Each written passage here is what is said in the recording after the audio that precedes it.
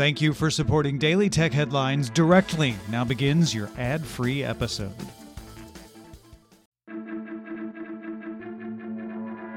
These are the Daily Tech Headlines for Wednesday, October 16th, 2019. I'm Sarah Lane. LinkedIn wants to try networking in the real world with a new free tool called Events, which lets users plan, announce, and invite others to meetups and get-togethers. Events will appear as a new menu item and is first rolling out in English-speaking countries on October 17th, with other markets to follow. Sony will launch its 360 reality audio technology later this year with Amazon Music HD, Deezer, Tidal, and Nugs.net. The format places elements of a music track around a listener in a virtual sphere. Sony says about 1,000 songs will be available at launch, including tracks from Pharrell Williams, Bob Dylan, and Billy Joel, and live performances from the likes of Charli XCX and Kodaline. Amazon Echo Studio will support 360 reality audio with other speakers requiring a Sony decoder. It also works with most headphones.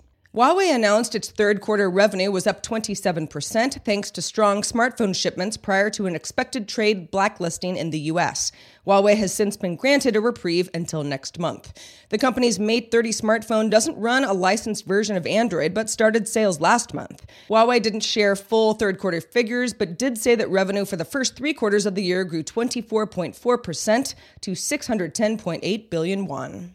Amazon Web Services announced Amazon's consumer business has decommissioned its last database managed by Oracle and migrated 75 petabytes of data in nearly 7,500 Oracle databases to its own AWS database service. In a blog post detailing the migration, AWS titled one of its slides, "Bye Bye Oracle."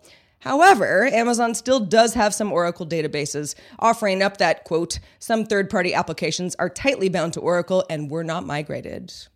Intel is buying Toronto-based Pivot Technology Solutions Smart Edge software for $27 million to help Intel split up data and store it closer to users, which makes devices work faster. Smart Edge is designed to run on Intel's chips, which Intel intends to sell in 5G-capable equipment. Uber and Lyft chose not to send representatives to a congressional inquiry examining ride-hailing services' safety and labor practices. The House Transportation and Infrastructure Subcommittee held a hearing on Wednesday to address treatment of drivers and safety of passengers, but Transportation Committee officials told the Washington Post that neither Uber nor Lyft would show up. Uber did not respond to a request from the Post to comment, but Lyft said it had engaged with nearly all of the subcommittee's 65-member offices in advance of the hearing and said that the discussions were productive. Twitter announced it will no longer allow users to like, reply, share, or retweet tweets sent by world leaders that violate its rules. Users will still be allowed to retweet with comment, aka quote tweet the tweets. However, Twitter says this is an effort to help its users stay informed about global affairs while also enforcing its company policies. Regular users who tweet content promoting terrorism, making clear and direct threats of violence, and posting private information are all subject to ban. But Twitter said in cases involving a world leader, quote, "we will err on the side of leaving the content up if there's a clear public interest in doing so."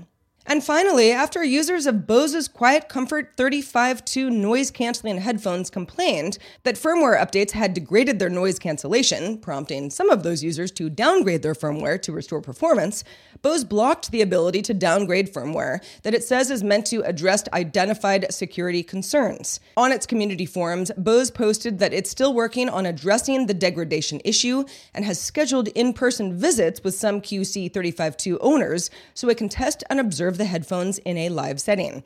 Customers near Bose's Framingham, Massachusetts headquarters can fill out a survey to initiate a phone call, which could then lead to an in-person visit. For more discussion of the tech news of the day, subscribe to dailytechnewsshow.com. You can find the show notes and links to all headlines there as well. I'm Sarah Lane. Thanks for listening. Talk to you next time.